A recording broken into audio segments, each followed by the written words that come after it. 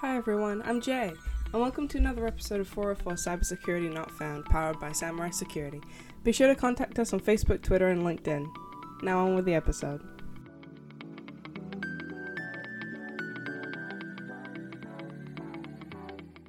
Hey guys, welcome to our latest podcast. It's Jay, and I'm also here with David and Luke. How are you guys? Drinking beer. Fair. Very good, thank you, Jay. How are you? I'm alright. It's a bit warm. Today we're going to be covering the tech hearing between Amazon, Apple, Facebook, and Google, as well as the Garmin hack and what we know now about the Twitter hack. If we just go through a quick rundown of the tech hearing, because I wrote a blog about it on yesterday, about kind of the the weirdest parts of it. So that's the 30% cut that Apple's taking out of the apps, which is great because they've also talked about upping it to 40% as opposed to 30%, which is great for, small businesses. The emails that Mark Zuckerberg has had kind of outed about purchasing Instagram a couple of years ago. Feel free to stop me at any point. As well as the fact that Jeff Bezos just completely tried to sidetrack the question of, does Amazon ever use seller data to make its own business decisions? How did he sidetrack that, Jay? What did he do? Well, I mean, he said, what I can tell you is we have a policy against using seller-specific data to aid our private label business. I'm quoting here. But I can't guarantee you that the policy has never been violated. Right, okay. I don't know. Do you know what? I don't know what your thoughts on this are, but this whole thing seems a little odd to me. I mean, who was responsible for calling this meeting? I don't know, because who's responsible? Which US lawmaker? So they just said, okay, I think we need to get Amazon, Apple, Facebook, and Google together, and we need to have a chat. I don't because know. They're all getting too big and too powerful. I don't know, because then they go completely nuts and say, oh yeah, so Google's working with China, and then they go off on this sidetrack, and it's like they're not even sticking to one specific subject. It's just everywhere. It doesn't sound like it was particularly well organized as well. I mean, to be, from what I'm reading here, Mark Zuckerberg was asked about removing Donald Trump Jr.'s tweets from Twitter. I mean, what? How can you possibly have a meaningful, meeting when people don't know the difference between Facebook and Twitter? Oh my gosh, that got me so angry. It just doesn't make any sense. I mean, whose benefit is this for? Because I get the feeling that Mark Zuckerberg and the rest of them are just going to be sat there thinking, well, this is a bit daft, isn't it? Probably, I could just imagine them all going for a beer afterwards. It just sounds like a bit of a joke to me. Yeah. Oh yeah. Did you take down that post that was Donald Trump's son? No, because it isn't my company. It's so stupid. Sorry. I mean, they've done this before, haven't they? They did this. They did the whole sort of Cambridge Analytica thing with Mark Zuckerberg, and there's been a few times where. Do you think this is just the government trying to sort of show that they're still in charge? Say, look, we you may think it's all the global tech companies that are running the show, but it's not. It's really still us. Do you think there's some kind of some of that going on? As I said, I think it's mainly so that the government can say to these people who are very rightly paranoid about their data now, so they can turn around and be like, hey, we had this hearing, be happy that we've organized this for you. Now you can shut up and go back to, I don't know, browsing your incel forums or whatever. And this Google working with China as well, obviously money being transferred from the Chinese military over to Alphabet. And obviously some concerns being raised about that, but obviously what Google don't turn around and say anything that's potentially harmful to their company and say it was the AI work that they're doing for China that this is happening for. And do you know what? Maybe that's the truth. I mean, obviously, Google are a very big player from an AI point of view, and maybe that is the case. But these are some of them are pretty daft questions, I think. And even if there was some truth to them, what do they expect these guys to say? And I find it odd that they're choosing to bring together the figureheads of the companies, if you like, when perhaps there's people that may be more appropriate to speak to within the organizations that weren't the CEOs of them, but they want the CEOs. So to me, I think there might be a bit of the image of this may be more important than any meaningful goal that it's trying to achieve. Yeah. If we're only going to cover it briefly, I think maybe we leave it at that before we head into conspiracy theory territory. Oh, I have plenty of conspiracy theories to go with that. Yeah. No, yeah, you're right. Let's. Do you know what? It's nonsense. So let's move on, because I don't think there's anything of merit in that at all. I think it's a total waste of everybody's time, and nothing meaningful's come of it. So what a strange thing for them to do. Let's move on. Let's go. So are we wanting to move on to Garmin? Yeah, let's talk about Garmin, because that's a subject that's that affected me. So I got up. I read about it first. I read that there'd been an attack against Garmin, and that Garmin had lost connectivity, so people couldn't upload their runs or other activities, their steps or whatever that the Garmin watch has recorded into the Garmin Connect app. I thought, oh, okay, has it? I don't recall seeing any problems. Went onto the app on my phone and subsequently saw the messages informing me that they were, in quotes, down for maintenance, which obviously is nonsense, as we know. And this has been, covered in quite a bit of depth now by many different people, and we're a bit past the curve as far as reporting it as news. Clearly, particularly as my Garmin app now is working again, albeit quite slowly. But I think there's a wider discussion to be had on this. This was a 10 million ransom that was being made allegedly, and the statement from Garmin is that the key has been recovered, and that is the point at which services started coming back online again. So a little message from Garmin saying, we're pleased to announce everything is getting back to normal, etc., etc.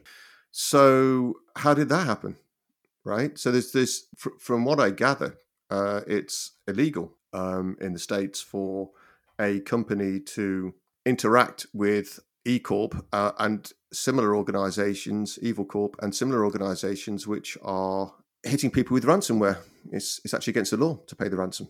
Yet the key has been recovered, and I have heard nothing from, there's been no reports from the NSA or the FBI or any other cybersecurity company that the key has been recovered from anywhere.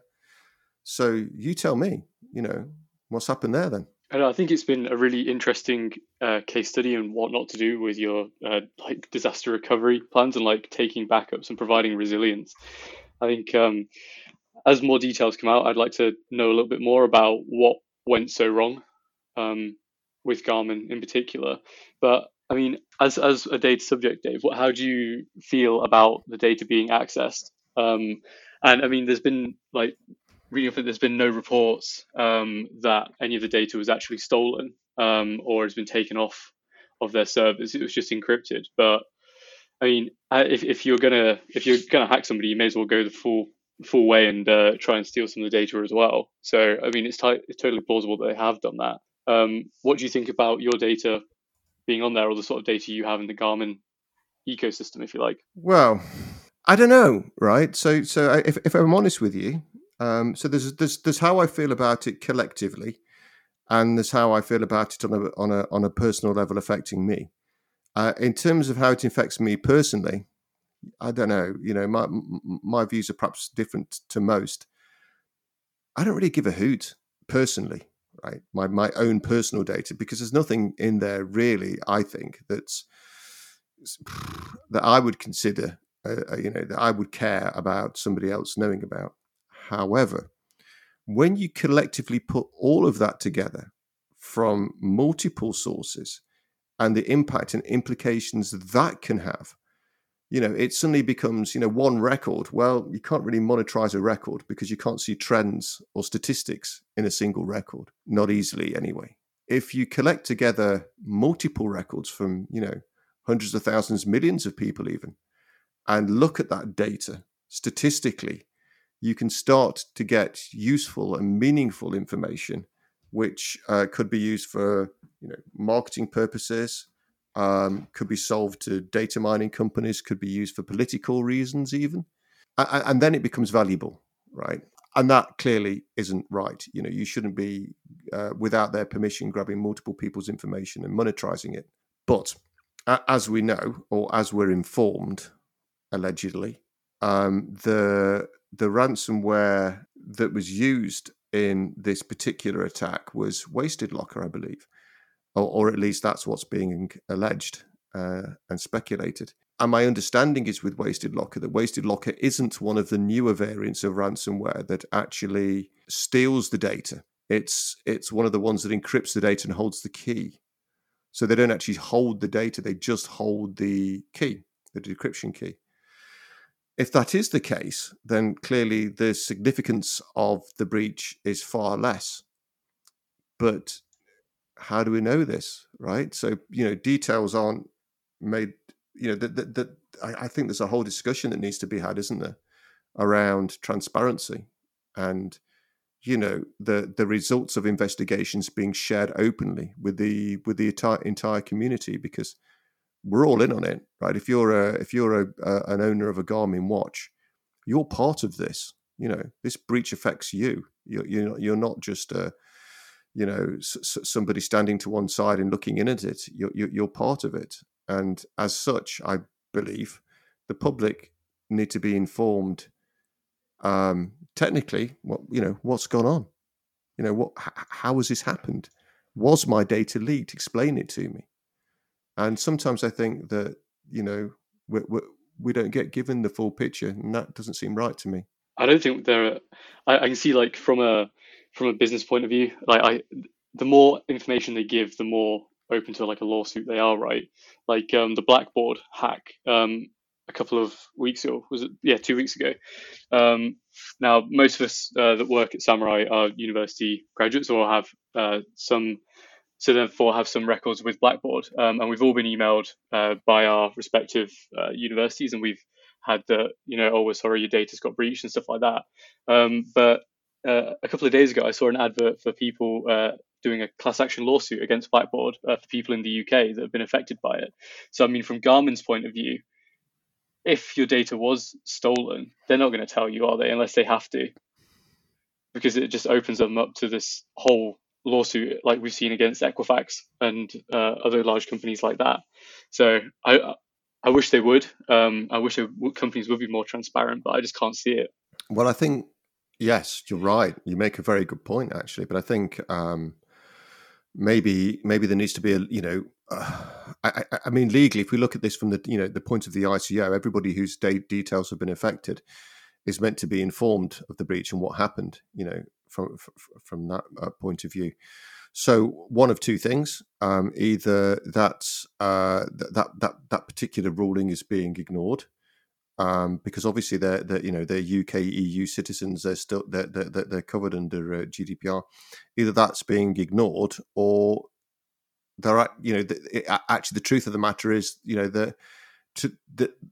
their investigation has shown that data hasn't been stolen. It was literally just encrypted. Yeah, absolutely. I still think the backups and stuff like that. I still don't understand how you could encrypt everything from one thing. I still think that's probably a good topic of discussion in terms of how you'd access somebody's network and completely bring them to the ground. Like there's no backups, there's no like reversing snapshots or anything like that. It's just they're in, bang, you're done. Well, I think it's one of the. I mean, this was a similar thing with Blackboard as well, wasn't it? Let's just be clear, by the way. When we say Blackboard, we're talking about BAUD. We're not talking about Blackboard, the learning platform. I'm sure those guys are sick to the back teeth of being associated with that breach. It's nothing to do with the learning platform Blackboard. Let's just get that clear. But it was the same sort of thing with those guys.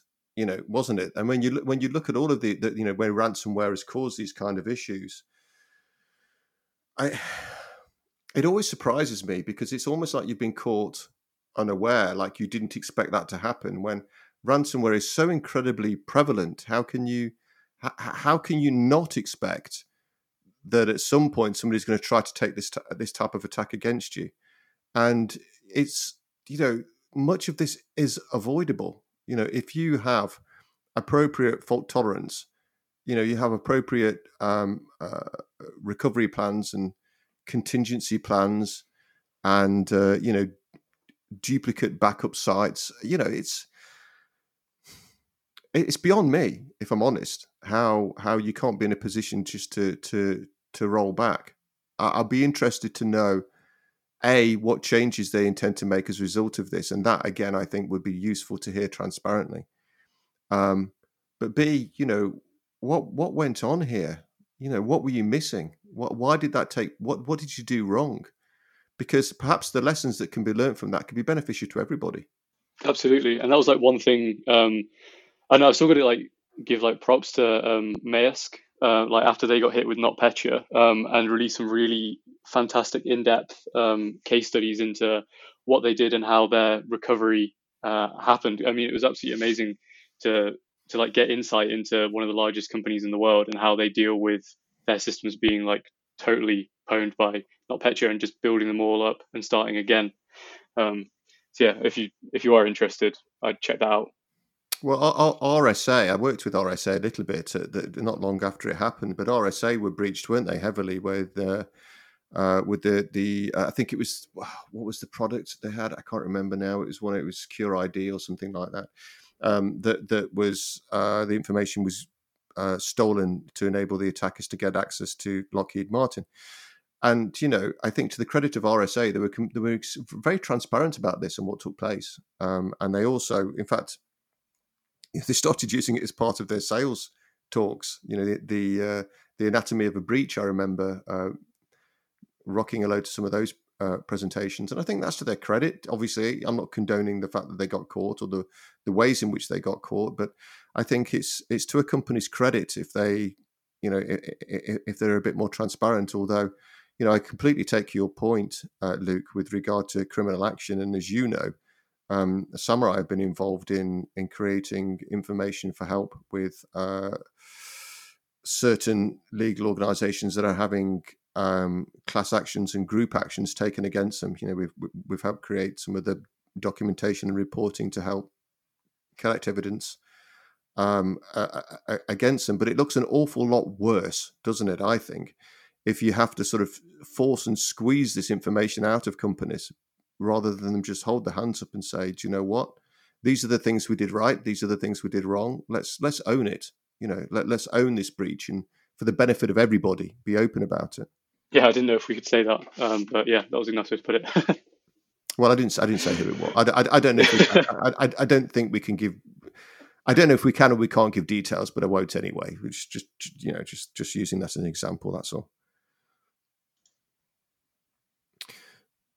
So have we got anything else to say about this, about the incident with Garmin, other than I think there's perhaps room, and I think we have had a quick chat about it before, haven't we? But there's perhaps room to go over, perhaps coming at it from a different angle, the whole rights and wrongs of paying ransomware.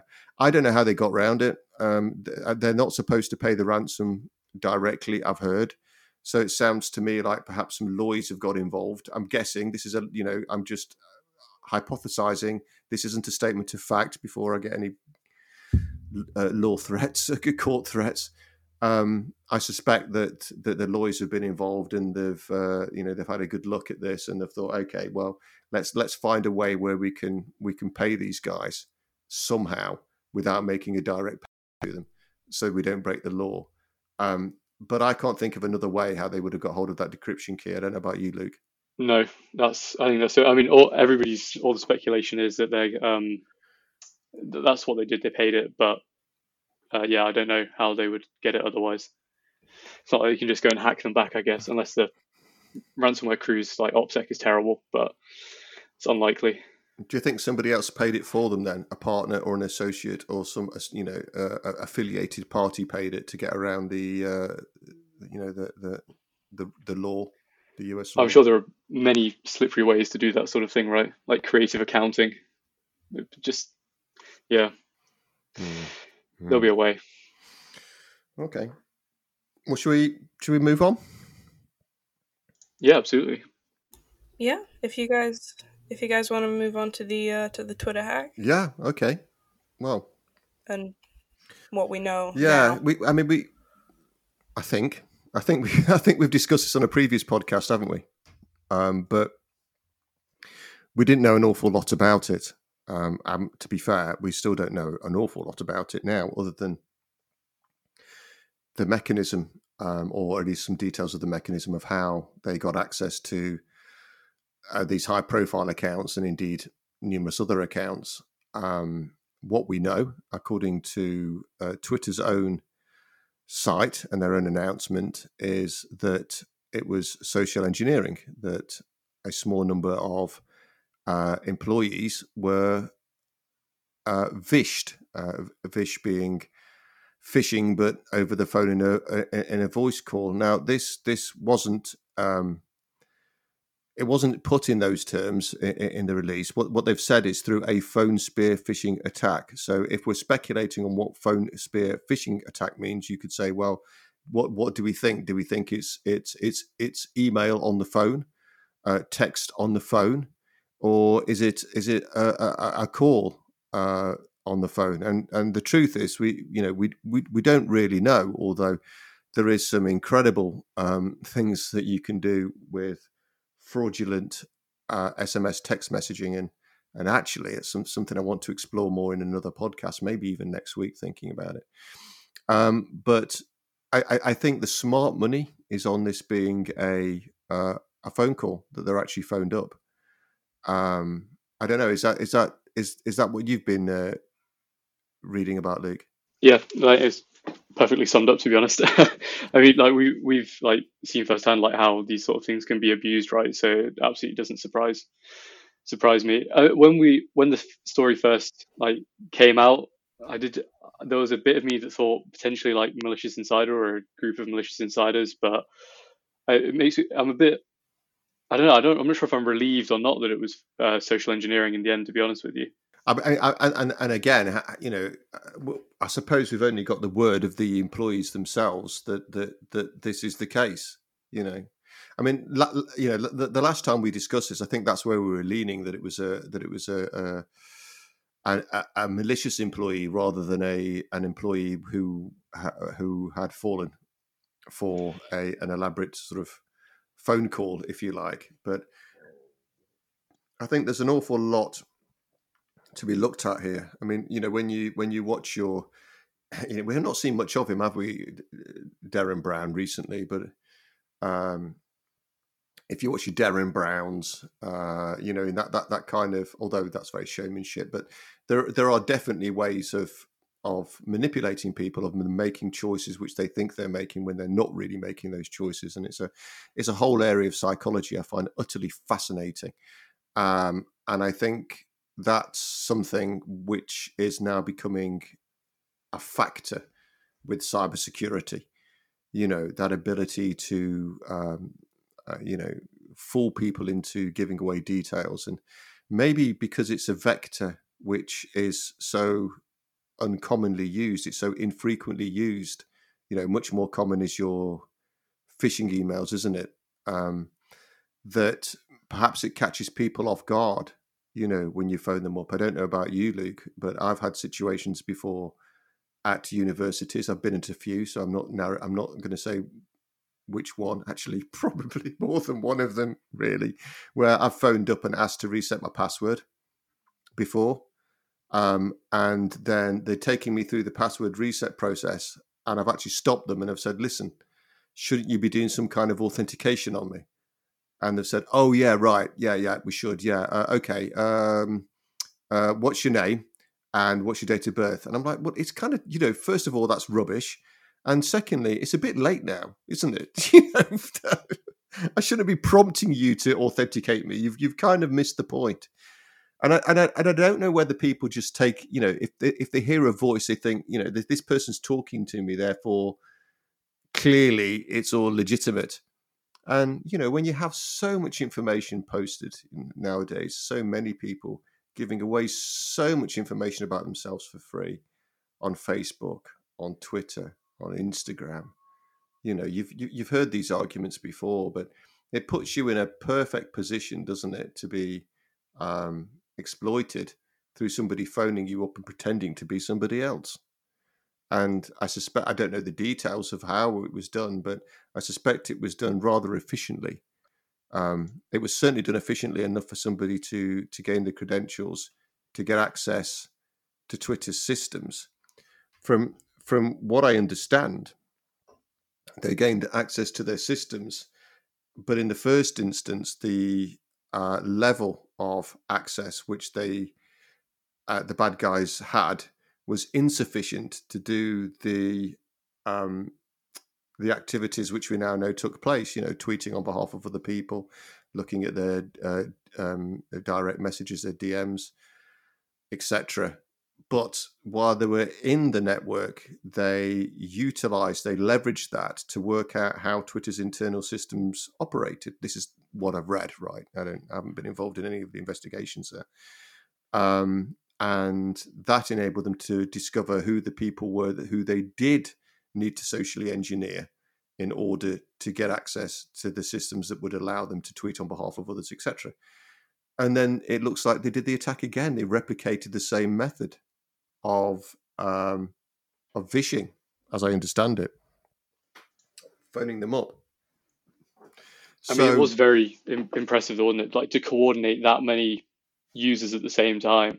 But I guess, like, the only thing I'd say about that is, like, once you've got one person and they've bought into it, then if you're targeting the person sat next to them and they've already had a chat and said, oh yeah, I just got this call from IT support, they needed to do this, they say they're doing it around the entire company, then that adds validity to the second person, I guess. So I'm not sure if it was like a case like that potentially could make it easier, but still very impressive. I expect so. I think there's probably and again, this is all speculation, I would imagine a significant period of reconnaissance prior to anybody picking the phone up, learning as much as you can about A, the individual, but B, about the organization and how it operates. Because you have to sort of you have to put layers together, don't you? Layer upon layer upon layer of indicators that you're legitimate, until you reach the point where, obviously charm is incredibly important too. And, this is just a more sophisticated version of, the people who get caught out when they transfer that, when people phone up pretending to be the bank. It's the same thing, right? It's just old-fashioned con artistry to get that information. And perhaps, we're so focused on the technical that we miss sometimes the old school methods of manipulation. And maybe we need to start having a think about that and taking that more seriously within the cybersecurity industry. Well, and just to add to that, I mean, it's so much more difficult, right? If somebody is like quite trustworthy in their nature, they just generally trust people. How do you beat that out of them, pretty much? Because that sort of attitude could, although very nice, could end up costing companies in the same way that it has Twitter. But not everybody's as cynical as you and I, Dave. So I don't think anybody's as cynical as you and I, Luke. So yeah, it's just I don't know. I think you're 100% right. People need to focus on it more. But I think, like phishing, it said, like an attack vector.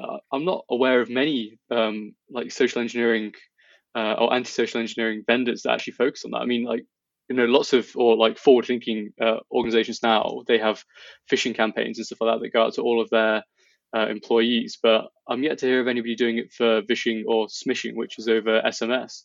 Well, I know I had a chat to without saying which one of them it was. I had a chat to one of the Lulzsec guys once, and he told me that actually this was quite common, and that some of the breaches that they had been successful with were a result of phoning up and pretending to be the IT manager.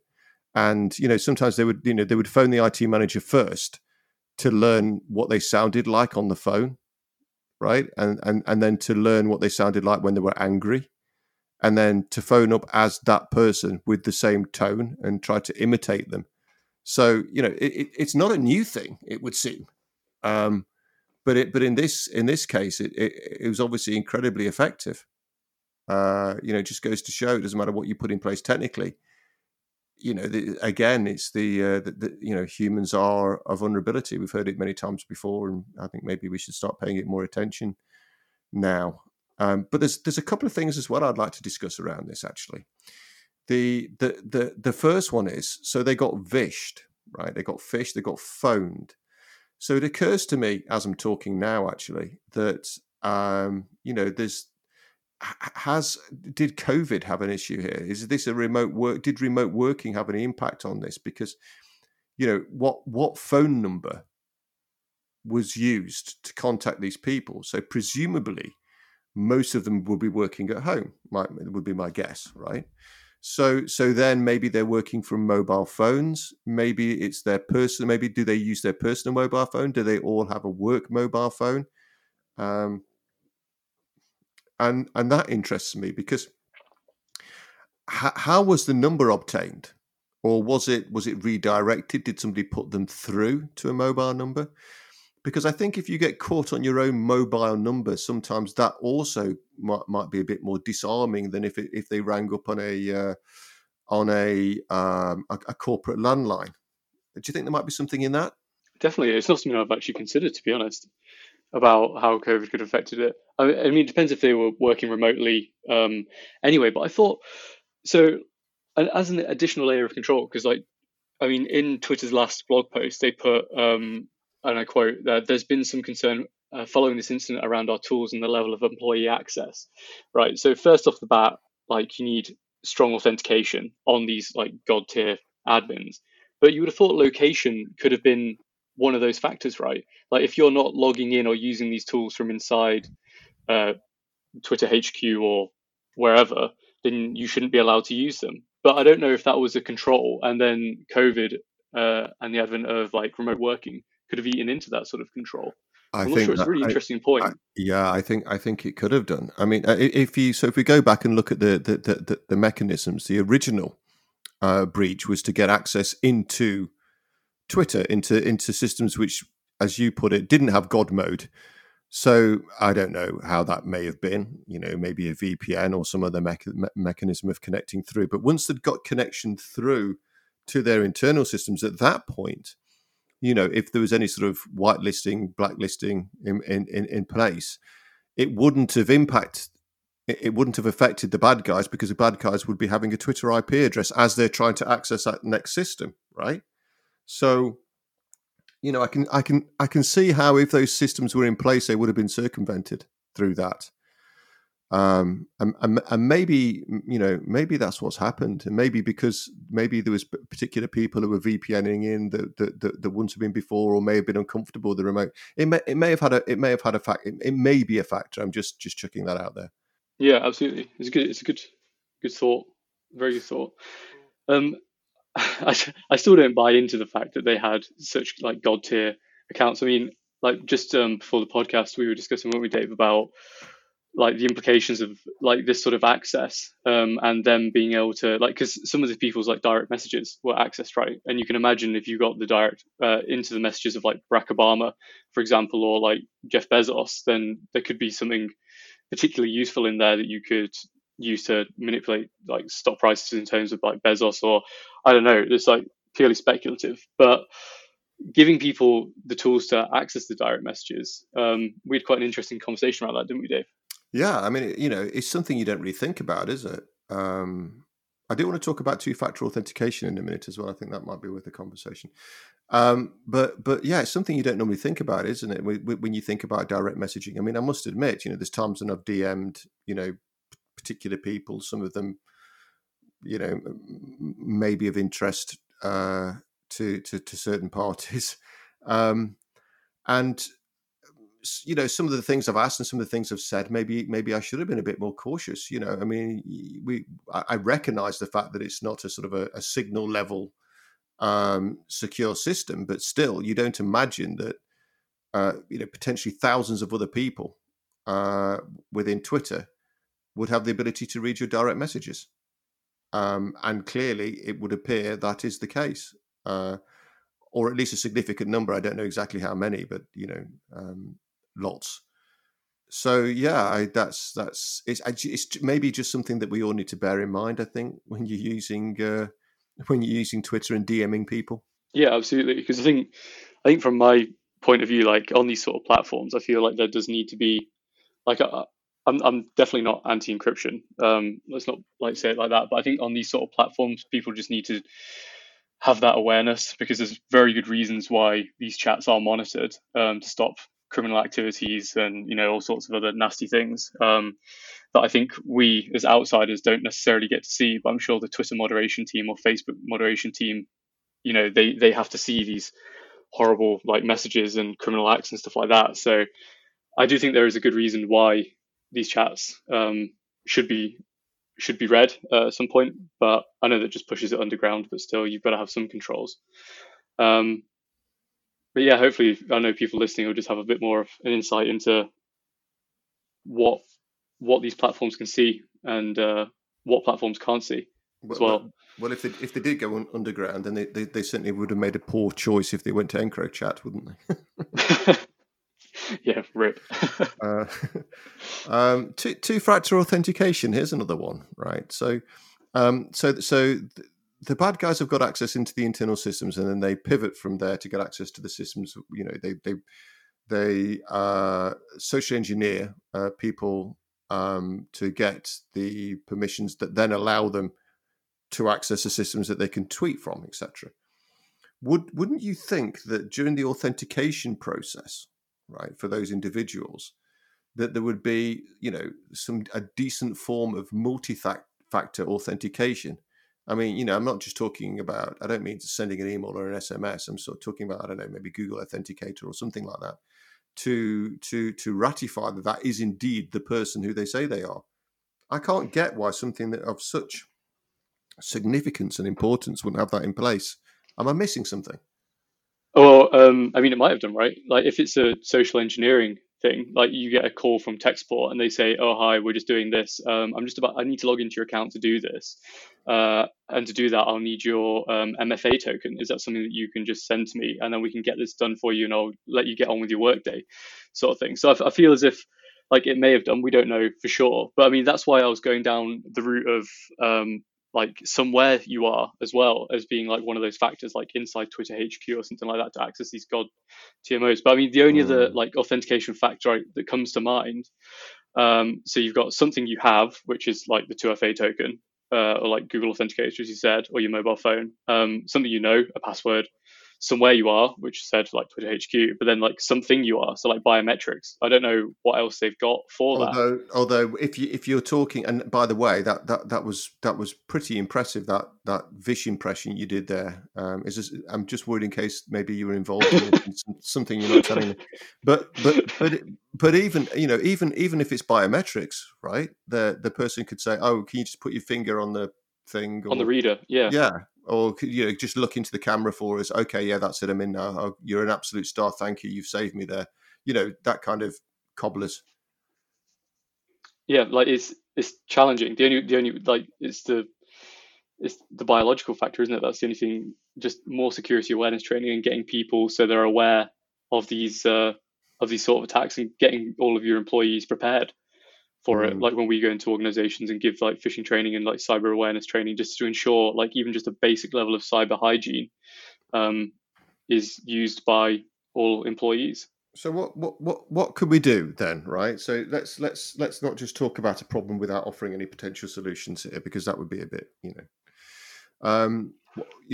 things that strike me are, first of all, making sure that phones being used are not bring your own device. They are work-based phones, right? And secondly, should there be some kind of whitelist on these phones so that only certain people can phone in?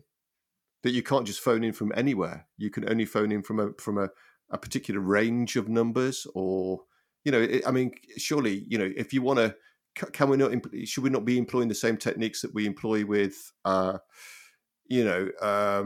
access via the internet. Where you whitelist IPs. Why not? Why can't we whitelist phone numbers? I guess it's a good idea, actually. Or like, in Outlook or Gmail, where it says this email was sent by somebody outside your organization, have exactly the same thing on a phone when it says this phone number is dialing in from outside your organization. So you know that it's not tech support. Well, unless you have a third party, but there's be some sort of control mechanism there for sure.